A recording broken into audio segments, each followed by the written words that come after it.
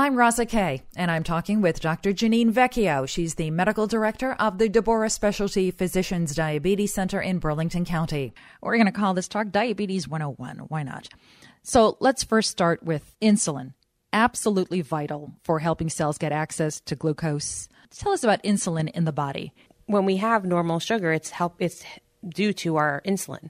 And when our sugar goes up, our insulin should bring our sugar down. Unfortunately, with diabetes, type 1 patients don't have that insulin ability, very little insulin to no insulin at all.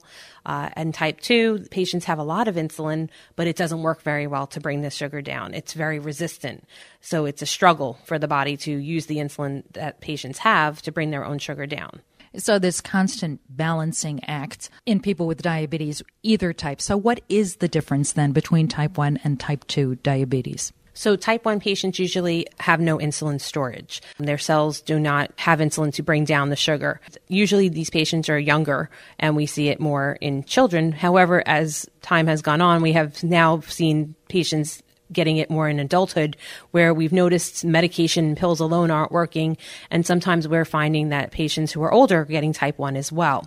Type 2 patients can get by with pills, usually in the beginning, but the pills may over time not work as well. And then sometimes they will end up on insulin too, just to help. May not need insulin with each meal or at one time a day, but they can also utilize pills in some instances with that as well. Just giving some medications that help that insulin resistance break or bring down the sugar smoothly, it's usually the difference. Who is at risk for type 1 or type 2? How does the risk factor break down? Usually type 2, if you're overweight, sedentary, if you had a family history, different ethnicities, if you had gestational diabetes, that meaning that you were pregnant and got diabetes during pregnancy, your chance of getting diabetes afterwards is high as well. There's a condition called polycystic ovarian syndrome that some women have. They're also at risk for diabetes. Type 1 is usually not, those risk factors are usually thinner. There may or may not be a family history or a sibling, but it's more of an autoimmune process. So in families that may have autoimmune disorders or groups of autoimmune disorders, sometimes we see that as well. Certainly in type 1, generally prevention is not really a factor. But type 2, there are ways you can prevent it. Maintaining a good weight, eating a good diet, balanced diet. This doesn't mean you have to avoid carbs totally. You just can't have as many carbs. You have to do things in moderation, proportionary size, watch your intake of sweets, sodas, things like that, and see your doctor regularly. Make sure you get checkups, as there is a condition called prediabetes as well, where you may not have diabetes now, but if you don't control these factors with maybe lifestyle modification, you could end up with overt diabetes or diagnosed with diabetes. Do you think people don't take the pre-diabetes diagnosis seriously enough? Sometimes I have concerns with that, yes. I think that we hear, oh, this can be done, that can be done, and it's not going to happen to me. But unfortunately, sometimes it could happen overnight. A week later, we could see a sugar, and I've had patients come back in 2 months and their sugar is now in the diabetic range. It happens. We don't know who it's going to happen to. So if you can try to prevent things ahead of time by doing lifestyle modification, that has also been found very effective. Sometimes we can offer medications to patients who have the pre-diabetes as well if they want to go that route.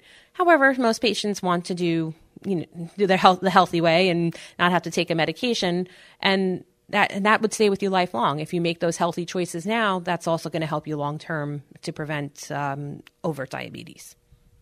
We talk about diabetes as a manageable situation, meaning that if you are diagnosed with it, you are going to have to manage it the rest of your life. But there are far more serious implications to having diabetes. So go ahead and scare us straight about what diabetes is linked to later in life. If you do not have good control of your blood sugar, it can affect your eyes. You can get a condition known as retinopathy, where your blood vessels, not in the front of your eye that you see, but behind your eye, you can damage those and it can lead to blindness. We can also have kidney damage from the high sugar, and some patients end up on dialysis.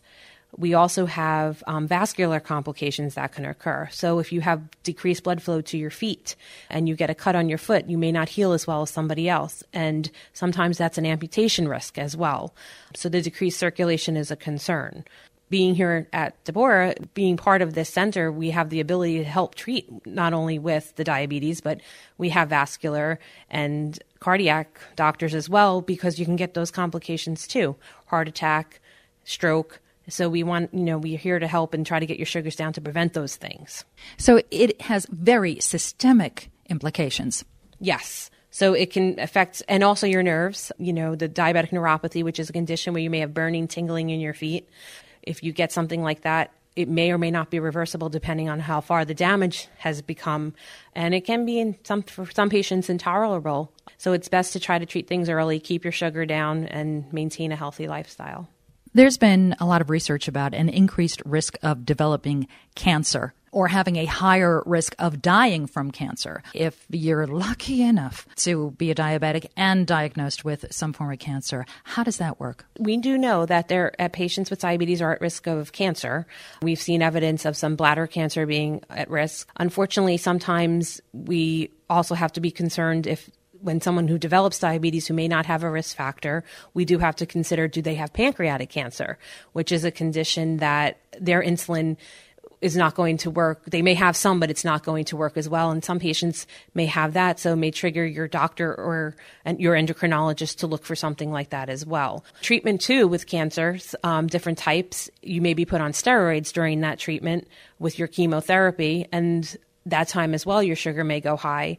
So it's all somehow connected. Having diabetes is a risk factor for cancer. You could have a cancer and maybe not have diabetes, but get treated with something that causes it. There are rare cancers that produce hormones that make you have high sugar. So there's a lot of things to always look at with that. So our understanding of diabetes cause and effects evolving. We certainly have become very educated to how the symptoms of a heart attack are different in men and women. Diabetes, in terms of the symptomology, do men experience the ramp up differently than women? And once it's diagnosed, are the impacts different in men and women? Unfortunately, some men don't go to the doctor as much as a woman does. That has been known in a lot of endocrine conditions, and we see that, and that's why some things are diagnosed at different times. Usually they can have symptoms that are similar, and that's usually increased thirst, increased urination, blurry vision. Weight loss is a big factor as well. And again, women may have more risk for heart disease with having the diabetes as well. Now, when they're having symptoms of a heart attack, patients with diabetes may not have the same symptoms that you would that someone who has heart disease has, such as the crushing chest pain. They may feel nausea instead or just not feel right. And we have seen that as well. The symptoms of diabetes, at what point do you have to say, okay, it's not just a hot, humid day, and I'm tired and sweaty and thirsty for perfectly logical reasons. At what point do you have to really take it seriously? So I think most patients know that something's not right. They'll notice themselves getting up more frequently to urinate at night and not sleeping as well. They may not see things, reading things as clearly. So subtle signs, I think you know yourself we all know ourselves well, and we can just subtle things that may change. And I think that those are signals to get something checked out. If you haven't been to the doctor in a while and to get a general physical, that's important to do as well. And usually with most routine physicals and blood work, sugar is checked, fasting, and that should be looked at. Don't ignore the signs. And especially patients who've had diabetes gestationally when they were pregnant, if those symptoms are occurring, they should definitely get checked out. I'm Rasa Kay, and I'm talking with Dr. Janine Vecchio. She's an endocrinologist and the medical director of the Deborah Specialty Physicians Diabetes Center in Burlington County. Well, I guess I really wanted to emphasize this because especially with type 2 diabetes, which is something that tends to have a later in life onset, that's also when people are saying, well, I'm getting older, so stuff is just not working quite as well. Just don't ignore it. Your body's trying to tell you something. There's times that you could have these subtle symptoms way before, almost years before you could ever have an official diagnosis of diabetes. You don't want to get to that point. The outcome can put you in a critical condition if you ignore the early symptoms. You could end up actually very dehydrated. Some people pass out because of the high sugar. If you have subtle signs to begin with and you don't think that's how you normally behave, you should have it looked at. Knowing your numbers. So many health issues require some form of knowing your numbers. So what are the numbers in diabetes? Do numbers like cholesterol have anything to do with it? So the A1C is a 3-month average of your sugar. So it actually is over three months looking at what's going on. So if you were high the first 2 months in diagnosis, but over the last month have done better, it's going to average out. So your A1C may still be a little bit high at first with diagnosis. But as the numbers get better, that will improve. So we want it under 7. It depends also now on your age. If you're older, we worry about maybe too low of a sugar, actually, so we don't want to push it too far. But if we try to keep the A1C under 7, we know that that would help prevent long-term complications. The ideal sugar should be 80 to 120 in the morning and less than 180 all day, depending on the situation. Ideally 140 if you can tolerate it, depending on your age, comorbidities, things like that. Definitely cholesterol is an issue. Diabetes is an equivalent risk factor for heart disease. So we work to make sure that you are on some medication or diet plan to keep your cholesterol down as well. So we may not be checking our cholesterol every day, but you talked about all kinds of check-ins on your numbers. So how does that happen? And what are your options for checking your numbers? To check your finger sticks, you can get a glucometer or a meter. Most insurance plans do cover them, or you can get them locally at your pharmacy. And that's just a little device that comes with a Lancet device that uses a little needle to prick your finger to get the blood to check your sugar. If your sugar is not very well controlled, we ask that you check a lot more. If it's better controlled, you can probably check less frequently or not up to 4 times a day, just to have an idea of a pattern, just so we can see a pattern of what's going on. If you check once a day, we tend to lose what's going on during the daytime, and that may give us a lot of information. For example, if your A1C is 8, but every morning you wake up 110, something's happening during the daytime that we need to know to make things better. And it would maybe result in an adjustment of your medication. Let's talk about medications. What's in your toolbox? We've always had pills for the type 2. Obviously with type 1, because you don't have enough insulin, you need to take insulin to maintain life. So we have those options, and those have been our older drugs of choice. We have newer drugs now that work different ways. One increases your urine output of sugar. We also have one that blocks an enzyme from breaking down a hormone we all make when we eat. So it keeps it more active, and it helps us with our sugar load after we eat. We also have injectables now that help suppress your appetite, help you lose the weight, and also contribute to a lower sugar. As a physician, I would prefer that we try to keep the sugar down without medication if we could. To take many pills a day can be cumbersome and overwhelming. The longer we can keep the sugar down, the better the long-term outcome would be. However, sometimes we don't have that luxury. We have to hit hard and hit fast to get the sugar down, because there may have been a complication such as a heart attack. There may have been a complication such as a foot amputation. So we may have to work a little bit more aggressively in the beginning to get the sugar down. However, that does not mean that once the sugar is down, we cannot make adjustments to your regimen, that there be a possibility of that and maybe come off of some of the medications. So when we talk about exercise and diet and eating right, all of that, how much weight do you generally want people to lose? Are there foods that are essentially off limits for the rest of your life? Just usually about 5% of your body weight does make a big difference to lose that. So that is key. Most patients panic and they go on these very hard and fast diets that are not going to be sustainable lifelong. So if you learn to make better food choices in the beginning with better portion control, watching your carbohydrate intake, your fried foods, that's what's going to keep with you. Unfortunately, you need carbs for brain function, so you do have to have some. Really, there's nothing off limits. You just have to modify. If I want this piece of bread, I may not have this pasta with it. If I want a piece of cake later, I may not have bread now. There's ways to not take in so much to spike the sugar.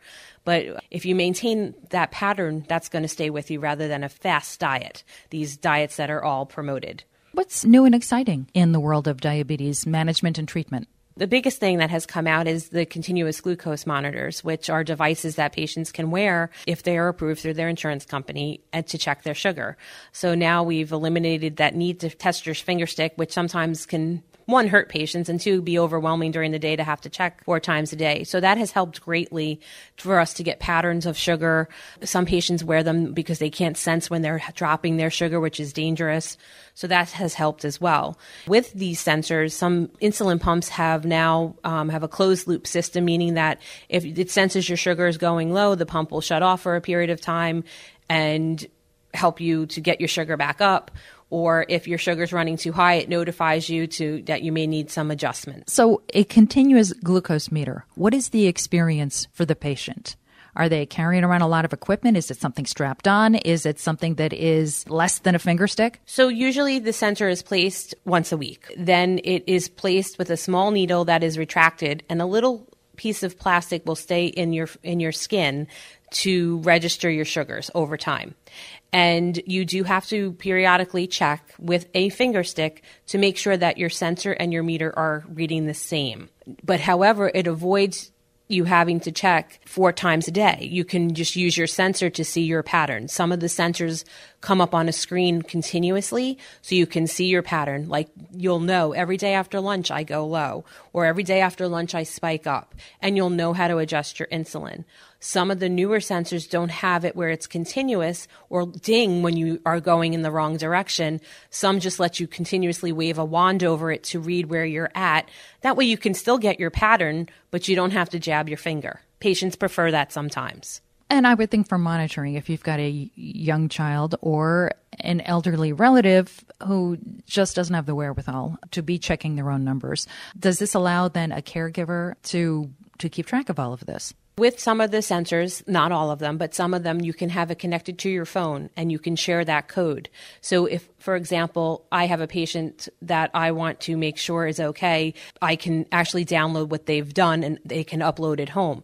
But if we have a patient who may not be able to be alone and take care of their own sugars, but wear a sensor and a family member has to go to work, that person can get the readings onto their cell phone. So you can share it to someone else's cell phone as well, depending on what sensor you have. Not all of these are capable, but that is something as well. And they'll notify, okay, my family member's going low. I better give them a call, make sure they're treating their low sugar. What else has got you jazzed about things that are in the pipeline? I think the biggest thing is the closed loop system. And hopefully we'll have more of that in going forward in the future where it functions like the pancreas. When our sugar's high, there's some pumps that auto-regulate, that they release more insulin. When we're going low, it would shut off or adjust. We do have one pump system now that kind of does that.